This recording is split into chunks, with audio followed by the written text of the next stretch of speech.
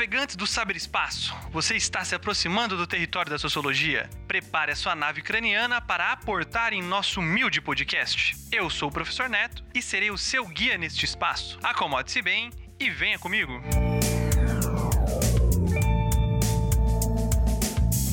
Um dos resultados de uma sociedade em rede, marcada pelas interações intensas, constantes e pulverizadas, é a afirmação do eu.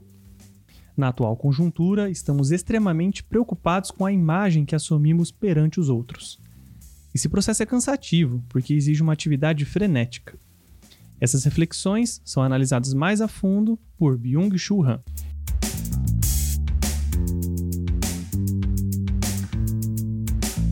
Filósofo coreano, nascido em 1959, ele vive atualmente em Berlim e é professor da Universidade de Berlim.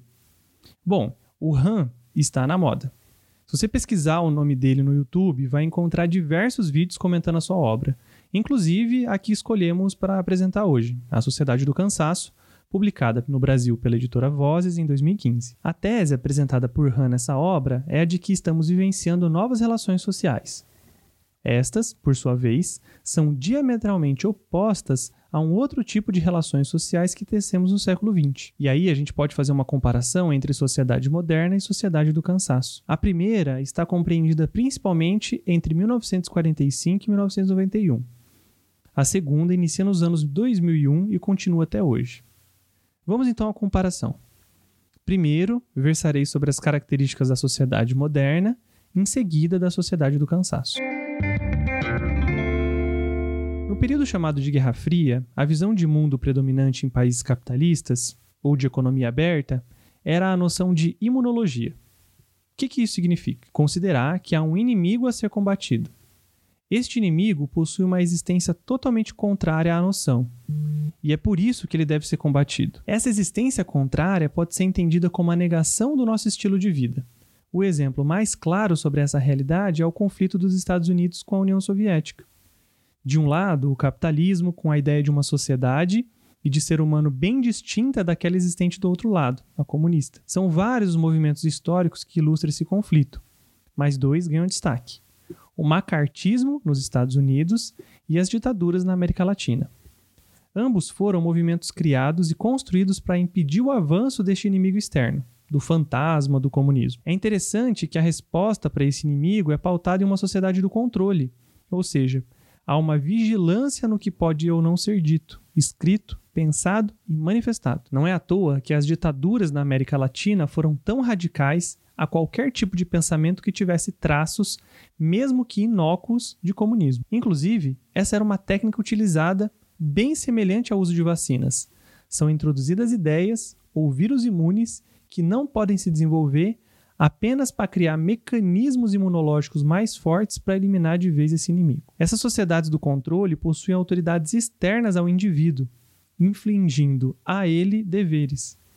É uma sociedade que exige uma obediência absoluta, quase que cega a essa autoridade, o que implica também uma passividade total. Mas nem tudo é ruim nesse tipo de sociedade, pois essa passividade, o dever, essa autoridade externa, leva o indivíduo à realização de tarefas únicas, permitindo uma atenção profunda, focada em apenas uma ação, possibilitando um mergulho demorado nessa atividade. Essa disposição potencializa o suporte ao tédio, que em alguns casos é essencial para o desenvolvimento criativo, imaginativo e de compreensão. O tédio, por sua vez, cria no indivíduo que o suporta uma capacidade de negação ao estímulo externo muito importante. É algo contra-instintivo, é um controle da natureza animalesca do humano. É uma disposição que permite o ser humano alcançar o atual estágio evolutivo. Contudo, esse cenário não durou para sempre. A partir de 1970, ele começa a ser alterado, principalmente em virtude das inovações na microeletrônica, nas telecomunicações e na computação. E a gente já comentou isso no programa anterior sobre o Manuel Castells e a sociedade em rede. Vamos agora então à compreensão do contrário da sociedade moderna. A sociedade do cansaço, nascida no século XXI, é resultado das transformações da sociedade em rede. Não há uma separação, mas uma continuidade mais profunda sobre a análise deste novo modelo de vida social que levamos. As diferenças com o modelo anterior são quase sempre de contradição, ou seja, se lá era de um jeito, a sociedade do cansaço possui características opostas. A começar com a noção pós-imunológica. Para existir uma concepção imunológica, é necessária a ideia de que o inimigo é outro tão potente e importante quanto eu. Por isso, o perigo de algo externo. No pós-imunológico, o outro é só um diferente.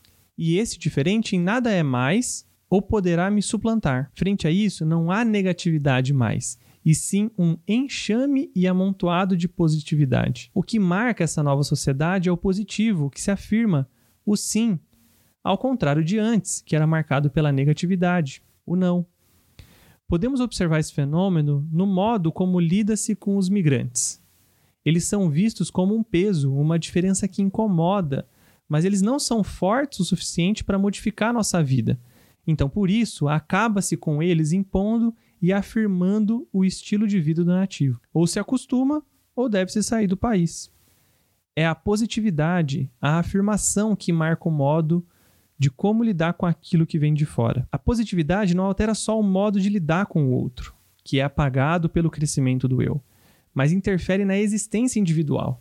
Mas em que sentido? Ao invés de uma sociedade do controle, a existência de uma autoridade externa exigindo um dever, agora temos uma sociedade do desempenho, depositando no indivíduo a sua própria gestão, criando assim uma autogestão e o poder ilimitado para a sua ação. O indivíduo na sociedade do desempenho é chamado a todo momento para agir, produzir e afirmar sua positividade frente aos outros, afirmar sua existência acima de tudo. E como ele fará isso? De modo multitarefa, fazendo várias coisas ao mesmo tempo. A questão é que a atenção não será mais profunda, característica da sociedade anterior, mas superficial, rasa, rápida. A hiperatenção é combinada com a hiperatividade. A hiperatividade impede o indivíduo a aceitar o tédio como etapa da produção. O fato de ser chamado à atividade a todo momento faz com que ele desenvolva uma reação hiperativa. Todo esse novo cenário leva os indivíduos a uma exaustão, um cansaço crônico que o aflige na própria constituição do ser.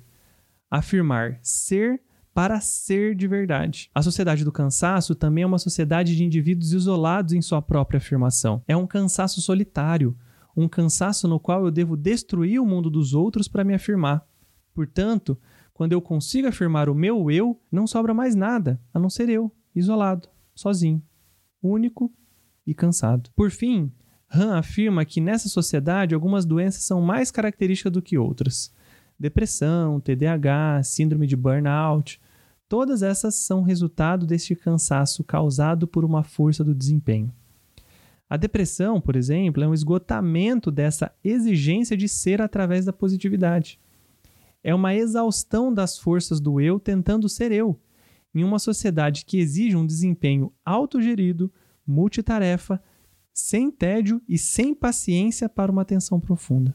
Sinceramente, eu canso só de ouvir tudo isso. Ou seja, Han estava certo. Estamos todos esgotados. Eu espero que com esse programa você possa, pelo menos, compreender o motivo deste desânimo e cansaço generalizado. Até o próximo programa e tenha um ótimo dia, tarde ou noite. E tchau!